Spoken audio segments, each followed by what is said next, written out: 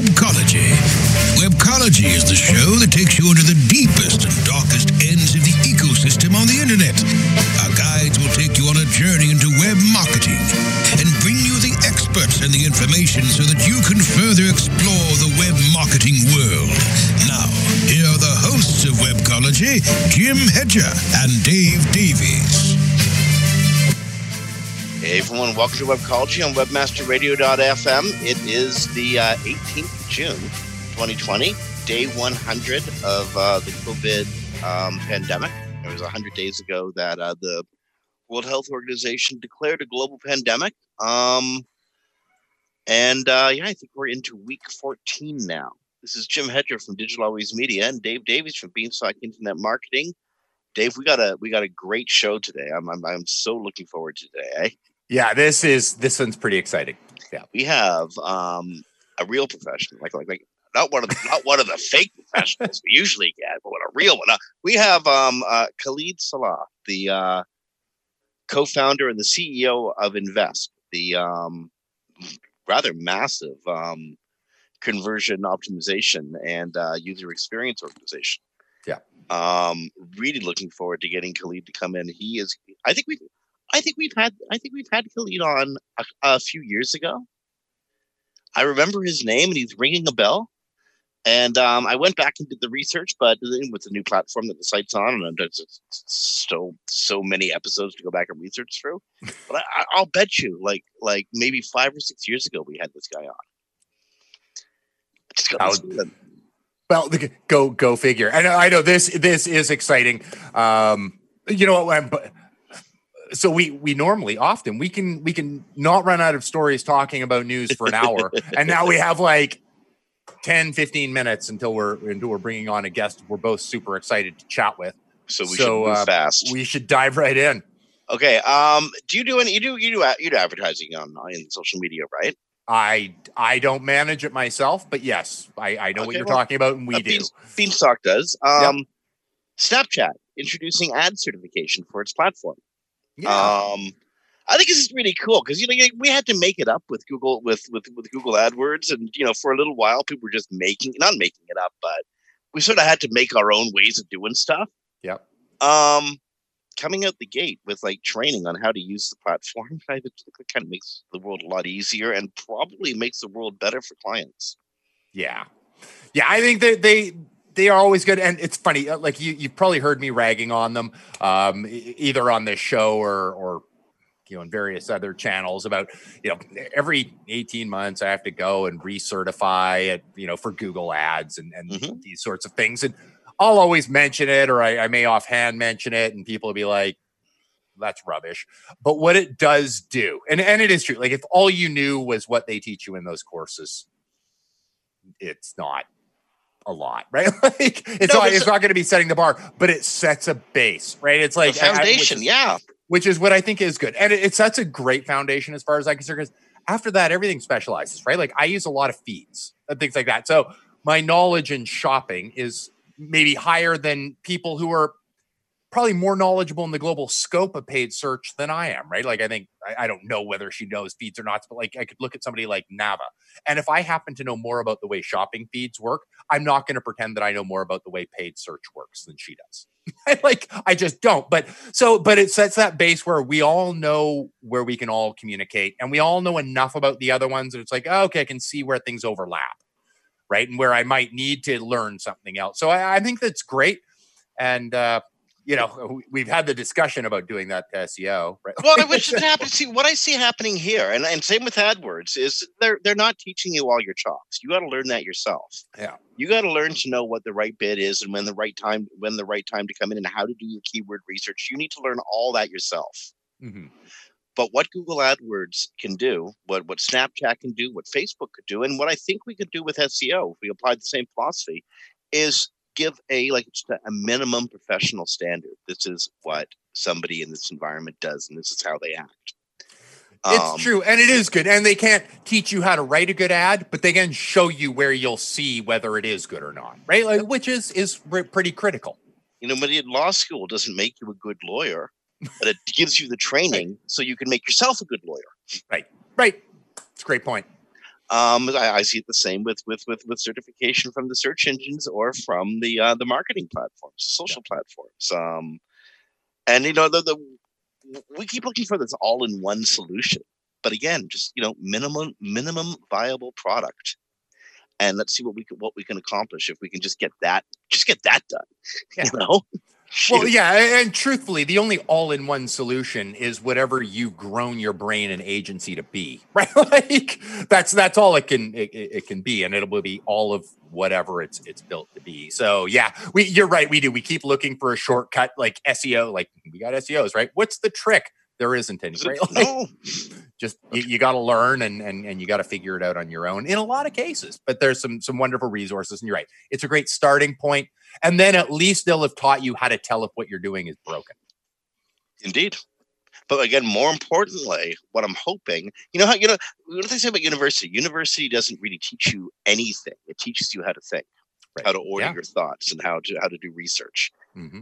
I would just love to see that. Just get that baseline done so that we have some basic professional standard, mm-hmm. and let the industry reinvent itself from there. Yeah, I bet you amazing stuff would happen. Okay, I had a great segue, a great joke segue, but that's like 2 whole paragraphs ago. Oh. You will be learning a whole bunch about SEO and the frustrations of SEO if you got a brand new website, especially if like the Mueller curse comes real, where Mueller is saying it might take up to a full year before your website sort of settles into the place Google will put it in. Did you read exactly how he phrased all that stuff he said? Yeah, I did. At first, I had seen the title, of course, and then you sort of like read it later. Now I'm having to like glance again and go, okay, yeah, how had he worded this like specifically? This is the Mueller curse, dude. I'm telling you. It's the thing that I find funny is as soon as I read that and then I looked through and I'm like, I can only imagine so many like long-standing website owners, people whose sites are 5, 6, 7, 10 years old going, or do you mean like a decade, right? Like, do you mean it might fluctuate and now you're going to give us a core update, right? Like, how about some poor bastard whose site is languishing on like page 5? Here, Mueller's pretty much said, yeah, well, that's where we think you should be. Yeah. Okay, so what can I do about this? Right. And you know what? Isn't that wonderful? Because that's what you hire SEOs to help you with. Well, yeah, indeed. But again, this is just like I understand what John was trying to do, and I understand that Darren and Brady are going to be fielding some letters from this, but whatever. I understand what John was trying to do in the explanation, but honest to goodness, what I read here is him saying, once we got you pegged, and you're going to do some heavy lifting to move out of that niche that they've shoved you into. Right. And again, Google might like play with your website like a volleyball for a whole year until it finds that little ranking niche area based on the various topical phrasing keywords that they're going to rank your site against. But once you're there, am I wrong in reading that or what? Well, the way I interpreted it, and we're both just interpreting, my interpretation was, in the first year, they're not quite sure what your trust level is, right? So they're kind of working that out and ebbing and flowing, which tells me a strong strategy, right? Within a year, they'll sort of have you pegged exactly as you're pointing. Well, start strong and hard and bust your ass for the first year. Like just go full force, especially in the first year, right? Like people, well, I'll launch my site and sort of like grow it over time. That's how I did it, right? Like you probably like, it was 2004, right? We launched a site. It was probably like 8 pages or something, right? It sort of slowly grew over time. In this case, yeah, you might launch it that, but you'd have to have a very aggressive strategy because you're wanting to build that authority and like lock that in and show we have constant growth in authority. We have constant. Now, you could argue that after a year, if they see that authority just sort of plateaus, they might take new metrics in and go, okay, it used to be important. It's not. And then they'll sort of slowly dwindle you down, not through a high, fluctuations ebbing and flowing, but just sort of gradually over time decline. So you're going to have to maintain whatever you set the bar at. But we know for sure that we have new. This is actually one of the very first times where we know absolutely for sure that we have new elements that are going to be moved into the ranking algorithm. It's actually really cool having Khalid coming on because he's a usability expert, and this is all usability stuff. Mm-hmm. So it'll be cool to bounce some thoughts off of them.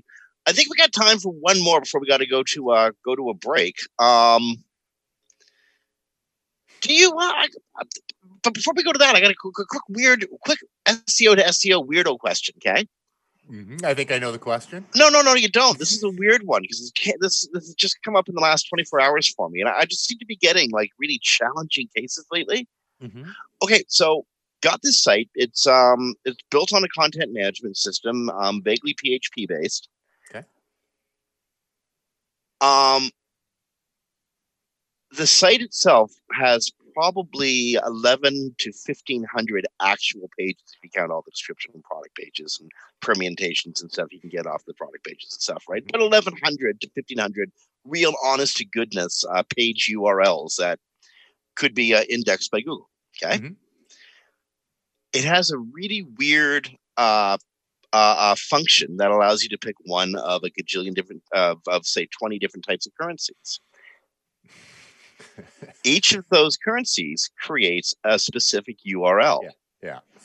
So you send a spider through this, and suddenly you've gone from, say, 1,100 URLs to 173,000, 140,000 of which are broken. Do you think Google's got a problem with that? And I've seen this in a couple different content management systems recently, and I'm wondering, like, what the heck? Is it me, or is this? Am I really perceiving a problem that's getting bigger and bigger? I see this as a real problem. Yeah, I so do I. I take it back. If nothing else, crawl budget, right? Like just if nothing else. Google knows they're bogus pages. Yeah, well, and I liken it to back in the old days. Like you probably saw it too, and Google's gotten pretty good, but I still see them occasionally where it would get sent into like a parameter loop, right? You'd get like AID equals 1, 2, 3 ampersand AID equals 1, 2, 3, right? Like where you just get these, it's all linked back to itself, and they would stack them with relative URLs. And I liken it a lot to that. You could block the bots if it's done with a parameter. It's probably the route I'd go, or at least make sure they're canonical back to the original source.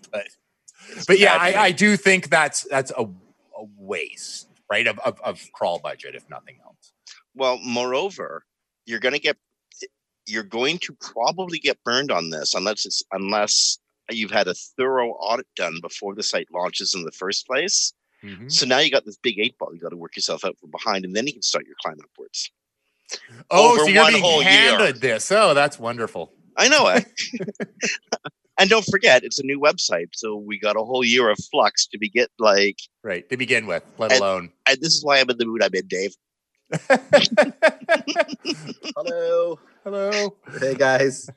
Okay, that is Khalid Salah, who's come into the studio. Welcome here, man. There you go. How are you guys doing? Excellent. No, we even had a whole intro that we were going to read coming off the commercial, but forget that. You're already here. There you go. Are you guys recording video and audio, or just video? Just audio. Just audio.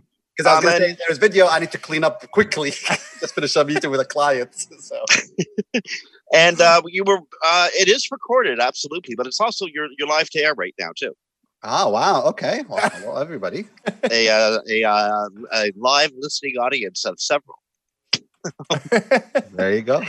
Khalid Salah, CEO and co-founder of Invest, conversion optimization and usability. Welcome to Webcology. Thank you for having me. Excited to be here. I don't even know where to start the interview. I don't know if you heard a few moments ago. I just kvetched at Dave about this usability issue that's driving me absolutely crazy. And the specifics of the issue don't really matter, but the repetition of developers committing these usability crimes against users on the web, and they don't stop. You've been doing this like investments existed since 2006, and I bet you I could ask you, has it changed? No, because we love to redo things, beat the dead horse, reinvent the wheel. I'll give you an example. what is it? Healthcare.gov.org. The most expensive website to have ever been built. And regardless of whether you like it or you don't like it, that's not the point. I think the official government cost for it was about $1.3 billion. Imagine a site, $1.3 billion. And when you look at it and the usability mistakes in it, and I'm like, really, guys? I mean, okay, why do we have to repeat things from 2000? Why are users struggling with some of these things? So I lived for a while in Europe, so I actually didn't. I used to give the example because I've read about it. But then last year, I'm back in the US, and I'm like, oh, well, let me go ahead and apply. Oh my God, the amount of hours that I'll be taking people to apply, wasted time. It's like I can never finish the application. So I forgot it's like 15, 16 steps. So I'm step 9. I'm like, okay, I need some more things that they're asking for. I come back and it's like, oh, you have to start again. And I'm like, really? My time. So unfortunately, and this happens due to many things, by the way. I used to be a developer at some point. And that's actually how I got introduced to conversion optimization and usability. And I can honestly say I didn't really think about usability. I mean, I thought I was doing good work, which technically I was. But in terms of the user experience, oh man, I did not even think about it. It was not something that I paid any attention to, or and until some of my clients lost a lot of money because of silly mistakes that we were making. Well, some of your clients, when you say lost a lot of money, we're talking in a stratosphere, not a hemisphere. Some of your clients, Targets, Discovery Channel, 3M, eBay, Ericsson. These are large websites, often legacy websites, websites that have been built over time and then added to and added to and added to and added to. When you come across major usability issues, how do you approach a multi-channel website with a number of different webmasters with different responsibilities? How do you approach that as a problem when there's major usability issues to deal with? I always give the story of the most expensive A/B test that I've ever run, I think, in the 21st century, because we were responsible for it. One of those large companies, their CTO, now VP of marketing, which is very unusual, is the one who said, hey guys, come on in. We need your help. We have some problems. We're excited. They're a large company. They'll pay, a nice amount of money. And it took us 6 months to launch the test because we did not know how to navigate the politics of making a change and how we make a case to convince people that you need to make this change. 6 months into it, I'm sitting in a meeting room with the CTO and their director of marketing, who was assigned to us to work with the project, and I'm presenting the results. I look at him and I tell him, well, yeah, so we ran this one A/B test. And he's like, he looks at me, he's like, okay, and what were the results? I'm like, no uplift. So imagine high expectations. You come in, you spend 6 months, and then there is nothing to show. He's like, all the investment and nothing. He's like, not even a slight uplift. Not even. And I'm like, no, nothing. Now, this single test, and this is what we explained to the CTO, there was 21 iterations on the test, where every time we were ready to test something and make a change, like somebody has an opinion, and we have to go and debate with the team, and now the same company, by the way, now looking at them in 2020, they've changed their structure completely. Not a single thing gets released into their production, their live site, without actually being tested. Not anybody can just come up with an idea. You have to show, why do you think you need to make this change? Is there user research? Is there data? Or did you just dream it up last night? And this is, by the way, like one of the questions that we asked, did you just dream it up last night? And some people say, yes, I did. I'm like, okay, well, there might be something to it. Let's dig a bit deeper. So it's not only about making the changes, but knowing how you actually persuade people that these are valid changes, that there's actually data and some thought behind making them on the website. And then post making the change, you want to go back. And I think this is very critical. Lots of times marketers who were really interested in usability and conversion skip this point, is going back and showing the stakeholders. And this goes from, by the way, the designer and the engineer to the director, to the VP of marketing, to the investor sometimes, showing them that, hey, by the way, this small change that we were debating, this change actually resulted, yesterday we were doing a test and I was talking to the investor in the company, $400,000 of additional revenue in the last 30 days. Guess what? That changes the culture in a company. It changes the DNA. And that's kind of ultimately what you want to do. Well, it certainly changes the debate. Suddenly, you have 400K of credibility in the debate, eh? It's so helpful, correct? For the longest time, we would do these tests, and internally, of course, we celebrate the wins, but we did not share the wins with our clients. And then, whenever they ask, like, "Oh, well, the data is there," and I'm like, "No. You gotta convince people. You gotta show them the dollar value because, and you gotta show them the money in the bank because that's a different conversation." Okay, we have to take a break here on Webcology. We've actually gone a little bit over time. Friends, you were listening to Webcology on webmasterradio.fm. It's the 18th of June, 2020. Khalid Salah, who's the CEO and co-founder of Invest. Stick around. We got more coming up after these messages. Sit tight and don't move. Webcology. We'll be back after this short break.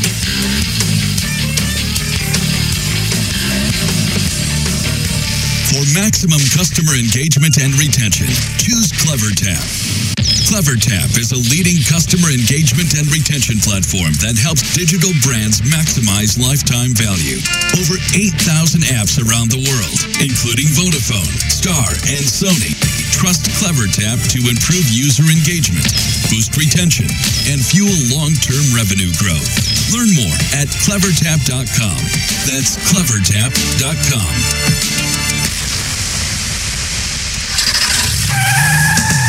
Are you looking for the best in WordPress speed, security, and scalability? WP Engine is a digital experience platform for WordPress, powering digital experiences for large brands around the world. With easy-to-use site management tools and powerful do-it-your-way development features, WP Engine gives you the flexibility to build it your way. Improve your SEO and conversion rates with a faster site on WP Engine. Learn more on WPEngine.com. Webmasterradio.fm. Get addicted. Get ahead.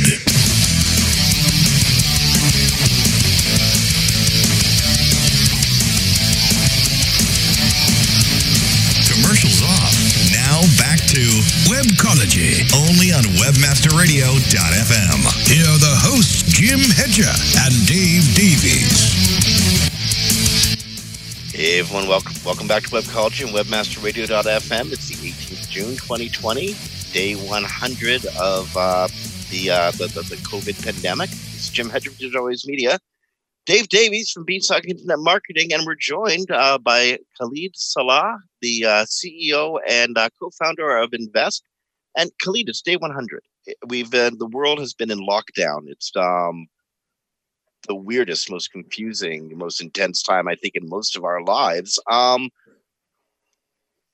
Massive, stupid general question. How has this affected your relationship with your clients? Oh man, it's been interesting. So when the lockdown first happened, the first 2 to 3 weeks there was just panic completely. Everybody's panicking. We don't know what this means, and we've had a couple of clients that got hit really hard. They relied on sponsorship. And they were sponsored by Nike and Adidas, and all of a sudden those companies just yanked their money. So it was painful to see successful businesses go almost bust. I mean, they're barely surviving right now. And at the same time, we had another interesting relationship. So we have a few of our clients that are online plus brick and mortar. Well, guess what? There are no more stores. People are not shopping, not going to the mall to buy from them. And all that demand, for the first 3 weeks, they saw their sales drop. But this pent-up demand all of a sudden moved online. Imagine having a conversation with a VP of marketing in January, trying to convince him that you should not be spending $80 million on sending catalogs in the mail. It just, It's just you probably could use this money. It's a Sure. little bit better online, and I just could not win the battle. And ultimately, the client decides. All of a sudden, COVID had a different plan, new transformation. We need to rethink our marketing. And I tell you, for the last couple of months, those same clients, their sales shot up, and then we're just trying to keep up with how things are. What worries me is if we end up having a second wave. I really worry about that. Right. Not only from the economy perspective. I mean, even just from just the individual person. We have a team that's been now working from home for the last 2 months, and it is funny because for a long time we asked our team to work from home 3 days a week. 2 days they come to the office, and I never really valued those 2 days. And then literally yesterday, I had somebody who's said, "I need human contact. I cannot do this anymore." And you do you do the hangouts on Zoom, but it's not the same as going to the office, talking to people, having human contact. So that's what I think about actually. Dave? What do we we're on the COVID. I got a few different questions I want to ask, but we're talking about COVID, so let's go there. Sure. We're doing CRO, and we're talking about tests earlier, right? I mean, I do paid search. I've been trying to run some weird experiments and going, this is nothing like anything I've seen before. So how are you addressing that? Is the messaging like we can run a test, and if there is a second wave, we can learn now what we can deploy then? Or are there things like just quick win? We can know this within like a few days, so we can deploy change. So it really depends on the client and how many conversions that they're getting. So if you're dealing with a client that has a few thousand conversions per day, guess what? Things are really quick. And one of the things that we've learned doing conversion optimization for so long is no matter how many changes we do to a client's website, there's always about 10% of the traffic that goes to their very original site design before we touched it. I find that to be very helpful whenever you're having a debate with a client that although we've made 10, 12 iterations, guess what? 10% of your traffic still sees the old design.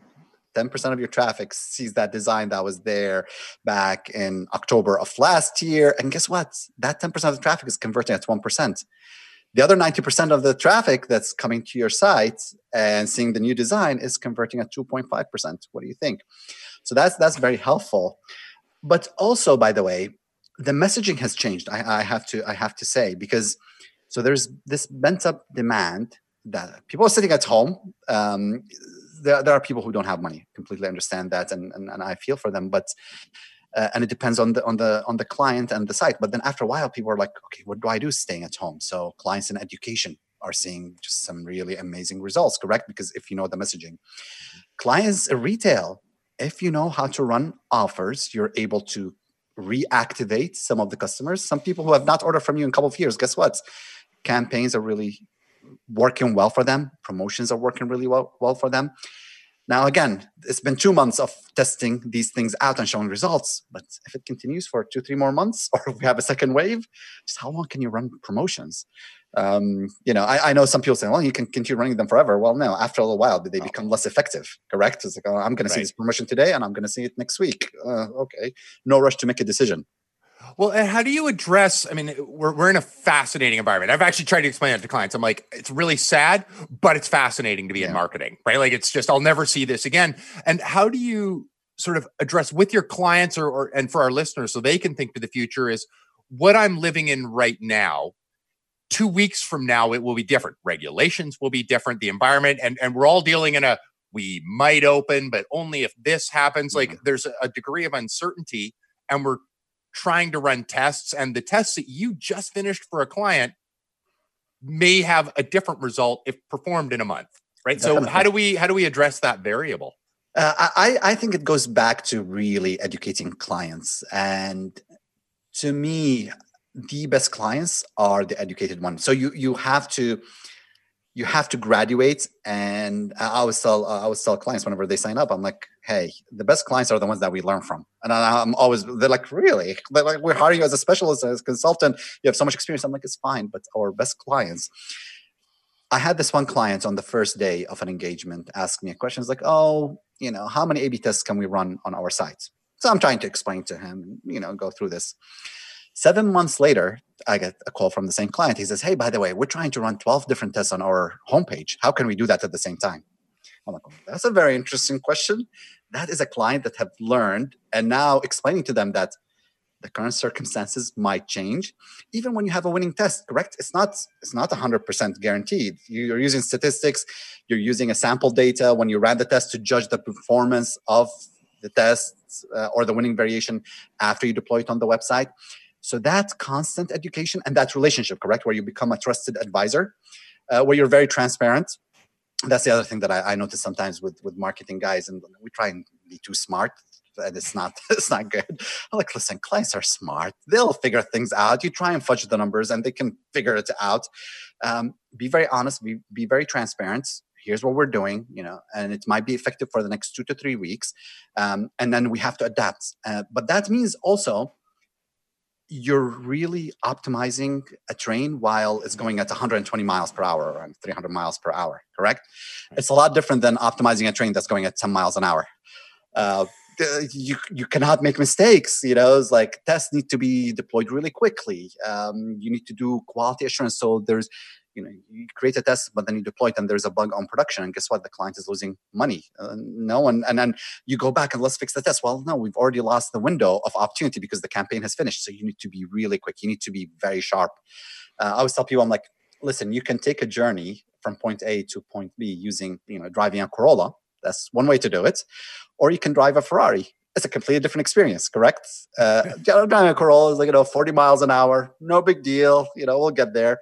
But driving at 160 miles an hour, it's a completely different journey. And you have to be a lot more alert. Right. And if you swerve wrong at that speed, the cost is high. I was trying to explain that to my brother-in-law yesterday. He drove we drove at the same time from Michigan to Chicago. Mm-hmm. I have a rule. I mean, maybe I know I'm old. It's like I got old. No, I am old. So somehow, and it's funny, isn't it funny how insurance companies drop your rates after a certain age? I see why, because automatically I just start slowing down. So I do just a speed limit, man. It's just like, cruise control, 70 miles. He drives probably like 100 miles an hour. That's what he admits. I'm betting even faster. Okay. And I was telling him, I'm like, the smallest thing, and it's not about you being a good driver or not. The smallest thing can just take you out of the road. It's like, it's not worth the risk. So you got to be careful. Right. There's a reason they're called accidents. Right? There you go. I like that. I will be using that line. For our listeners who are listening and going, okay, I need to get involved. And I mean, I can't stress enough, and I'm not a CRO person, but I can't stress enough the value you offer, because I've worked with companies that have brought you in, well, not you specifically, but brought in companies to do that. And I'm like, okay, they basically just increased your conversions. Let's even say a modest 5%, right? To get 5% more converting traffic, not just 5% more traffic, but 5% more traffic that converts is really hard. Right? So if you can do that fast and get that done in a couple months, it would take me way longer than a couple months to get that job done. Right. So there's a huge value for our listeners who, I mean, obviously the agencies, the people who work at agencies, they would just call you and go, I need this done. But for the ones who are just, they're sitting there going, I could try and think about something a little bit differently. What should they be thinking about? What tools should they be thinking about using? You'll probably use very different tools than you're not using Google Optimize or whatever, I'm sure, right? Yeah. But what would you suggest that they be looking at approaching, especially, and one of the big challenges I found is I look at my site all the time. I love it. I know where everything is, right? It's really hard to see your blind spots. Oh, Dave, you want to talk about blind spots? Imagine a CRO company doing their own websites. It's like it takes us 4 years to make a change because everybody has an opinion.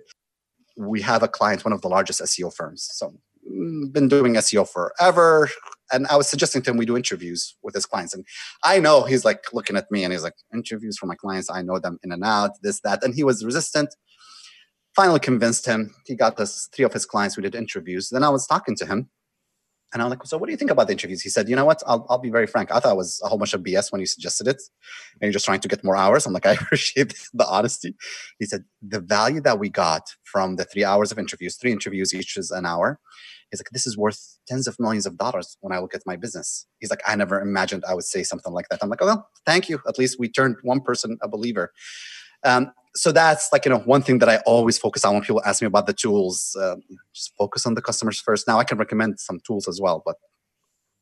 Well, we can get to the tools in a second. I'm afraid we're going to have to take a break before we can get to anything else. Can we get you to stick around for a few more minutes? Oh, definitely. I'm enjoying this. You get me to talk about conversion, and I'll talk for hours. Well, rock. And we got to convert a couple commercials here. So, friends, you are listening to Webcology on webmasterradio.fm. It is the 18th of June, 2020. This is Jim Hedge from Joey's Media. Dave Davies from Beanstalk Internet Marketing. We're joined by Khalid Salah from Invest.com. Stick around. More great content coming up after these messages.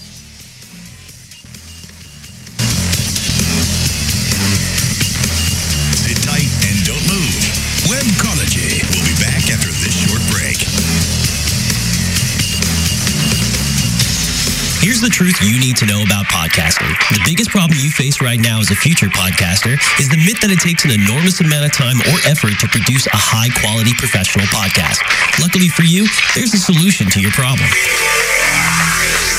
If you're an online marketer who really needs to grow an audience of buyers but can't do all the heavy lifting alone, then here's the solution you're looking for. Introducing the DFY podcasting system.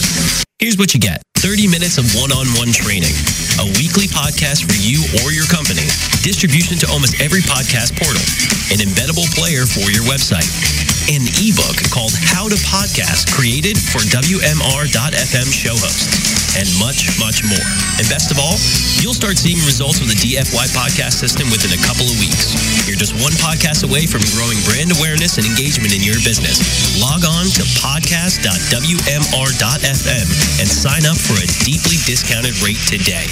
That's podcast.wmr.fm.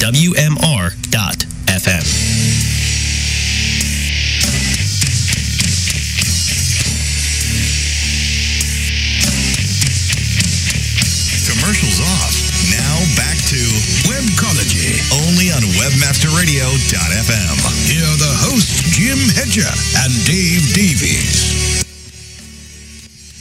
Hey, welcome back to Webcology on webmasterradio.fm. This is a often confused Jim Hedger from Always Media, Dave Davies from Beanstalk Internet Marketing, and Khalid, you just reminded me that I know we met before. I know. I don't know which conference. You say it was 08 SES? I think it was SES Chicago 08, 09. It's all jumbled in my mind now. Did you guys have a suite party where you were doing comparisons of websites? No, but I can remind you of something. Okay, yeah. What happened? So we're standing in front of the hotel, and we had just met. A limo pulls up, door opens, and you jump in and you look at me. You're like, you're not coming in. I'm like, I don't know. You're like, here's a rule that you should apply in life. Whenever a limo door opens, you jump in. Where did we end up? Oh, man, it's all vague after that. Those are often the best stories. So there you go. Okay. At one of these shows, I distinctly remember going up to a suite. This is probably during the daytime, not during the nighttime, because I distinctly remember it. And it was a conversion optimization company was holding this, one of the coolest demonstrations. They had 6 different iterations of a website, and they got us to choose the one that we thought was going to be the winner, the one that scored the most conversions. Naturally, everyone I chose was wrong. I batted 0 for 10. How often does, because I'm a marketer, right? So I'm Mr. God's gift to marketing, and I walk in here with all these assumptions, and I'm dead wrong. It's completely wrong. Most of us feel this way. We're stuck in, as you said earlier, we're stuck in our emotions, and we're often stuck in our egos. How often do you find that? And I don't want to say they got it wrong, but the customer got it wrong. Their vision just doesn't mesh with what their customers are looking for. Oh man, I always say I've done CRO long enough that I've been humbled way too many times by me thinking, surely this is a better design, and then the end customer has a different opinion. Not sure why, but they do. So we're working with this retailer, and we suggested something on redesigning their cart page, and I still remember getting a call from their VP of e-commerce. And oh my God, he just exploded on the phone. Now, I don't usually get involved in the projects. We have teams. And he's like, and he just a whole bunch of obscenities that are just going on. And I'm like, okay, so let him cool down. And I'm like, well, let me just check with the team.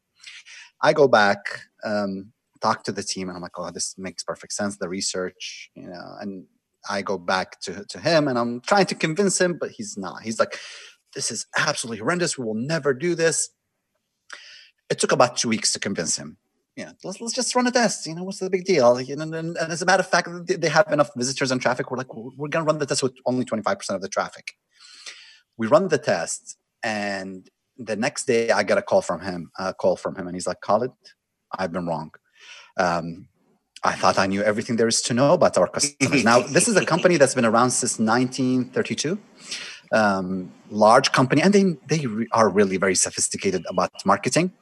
But lo and behold, you're always learning something new, and I think that goes back to understanding humans and trying to figure out, okay, what makes them tick. Now, I'll throw in another statistic that I find very entertaining.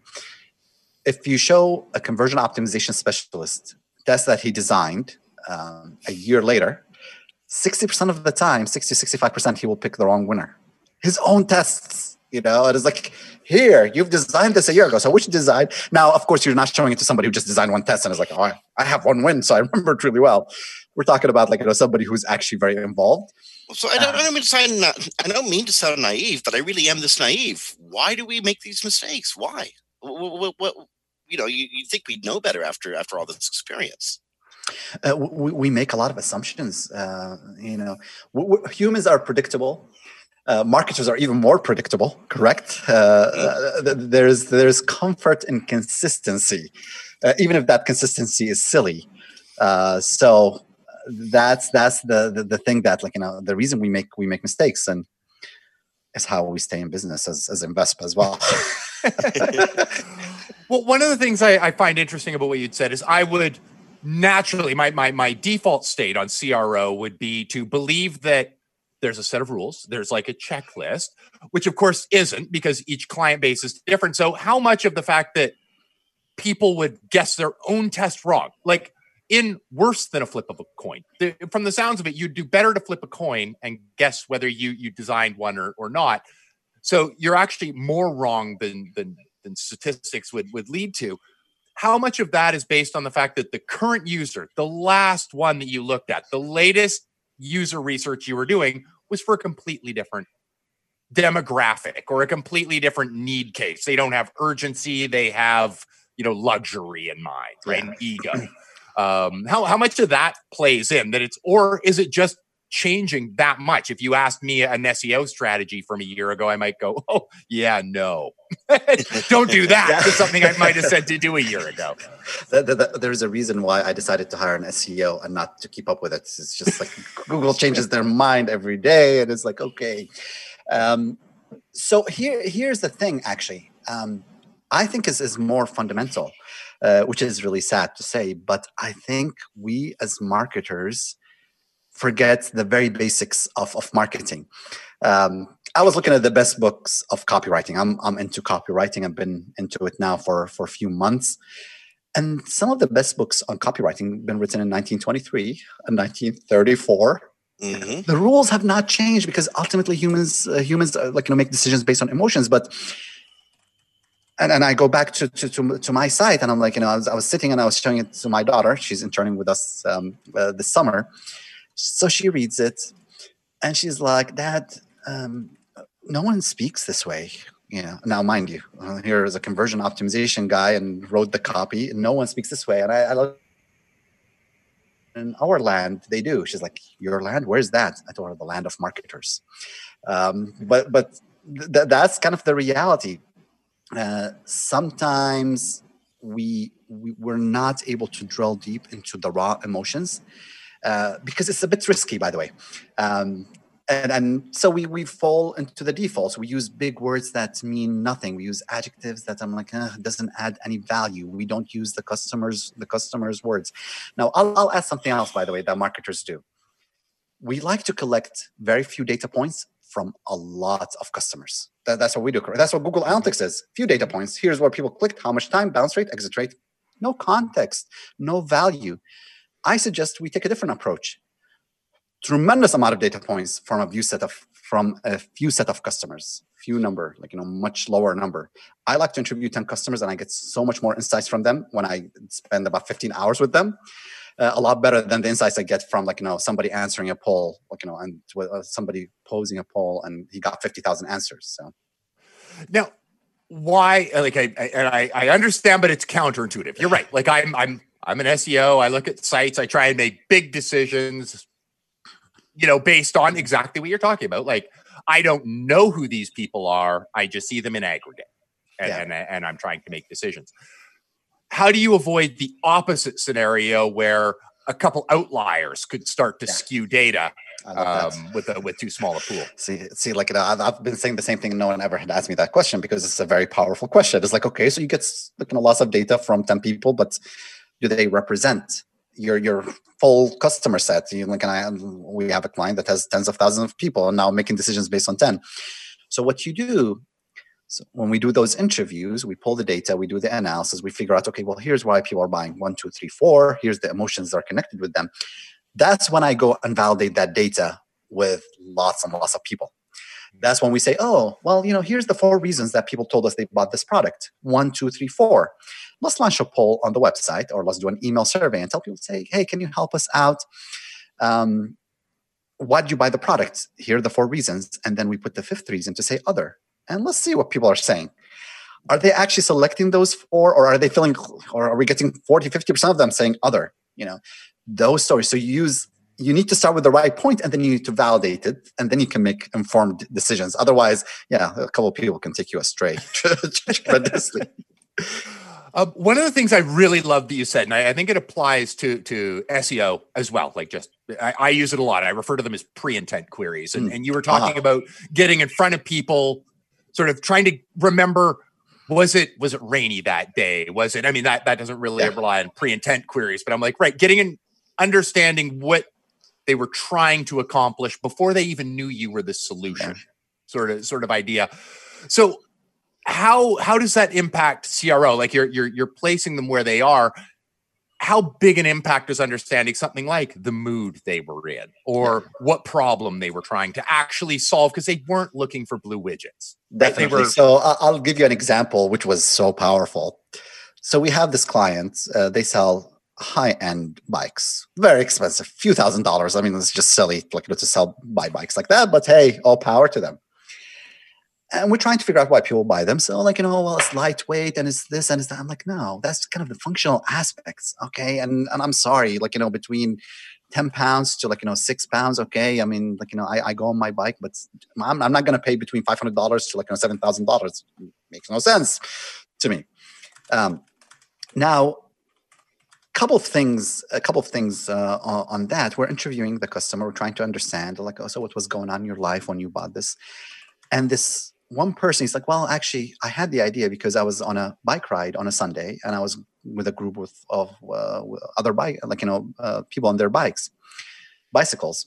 And I looked, and the group leader had that brand. And I'm oh, okay. So how did that make you feel? He said, and look at this, so powerful. He said, I felt envious. Oh, And I'm so what do you do? He's I went and I bought the bicycle on Monday. And they gave me 2 receipts. One receipt to show to my wife, another receipt, the real receipt. Now, imagine the treasure that you get. No one's going to tell you I felt envious. That's the reason I went to buy this bicycle. I spent $7,000 on it. What kind of marketing you can do with that? I'll finish with this one story. I have a rule when it comes to buying jeans. I don't spend more than $50 on jeans. I don't care. It sounds cheap or not. I'll spend hundreds of dollars on a suit, but jeans, $50. That's kind of the limit. My brother-in-law, the guy with 100 miles an hour, he likes Lululemon. I'm I don't even know who they are. He's like, oh, they're amazing. This. And I'm like, how much are they? That's my filter. $130. Nope. Not going to spend $130 on a pair of jeans. And I looked at him. I told him, that's stupid to buy a pair of jeans for $130. He said, no, it's not. I'm like, why? And look at his answer was so powerful. He said, well, because people like us wear these jeans. People like us. Yeah. It is so powerful. If, as a brand, you can figure out that people like whatever group it is, they buy from you, you occupy a certain space in the mind of your target customers. I'm definitely not one of their customers, correct? But my brother-in-law, people like us, you know, he's willing to spend, and he's spending thousands of dollars with them. So all power to them, all power to him. Khalid, man, we've got to go out again one night, because this has been a fun conversation. I wish I wish the hour were several hours longer. Thank you. I appreciate that coming from you guys. So, Khalid Salah, co-founder and CEO of Invest, man, thank you so much for coming by and spending time on Webcology today. We're gonna have you back again soon, sooner than 2008. Well, hey. Certainly. There you go. Friends, we've gone full clock. We time's up. It is the 18th of June, 2018. Spring's over. Summer's began. Summer begins next week, which means summer's almost over. Get out, enjoy yourself. Socially distance, stay safe. Wear a mask. Wash your hands. Don't touch your face.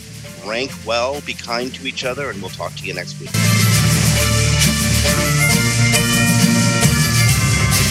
The opinions expressed on this program are those of the guests and hosts and do not necessarily reflect those of WebmasterRadio.fm's management or sponsors. I enjoyed it. Any broadcast or redistribution without authorized consent of WebmasterRadio.fm is prohibited.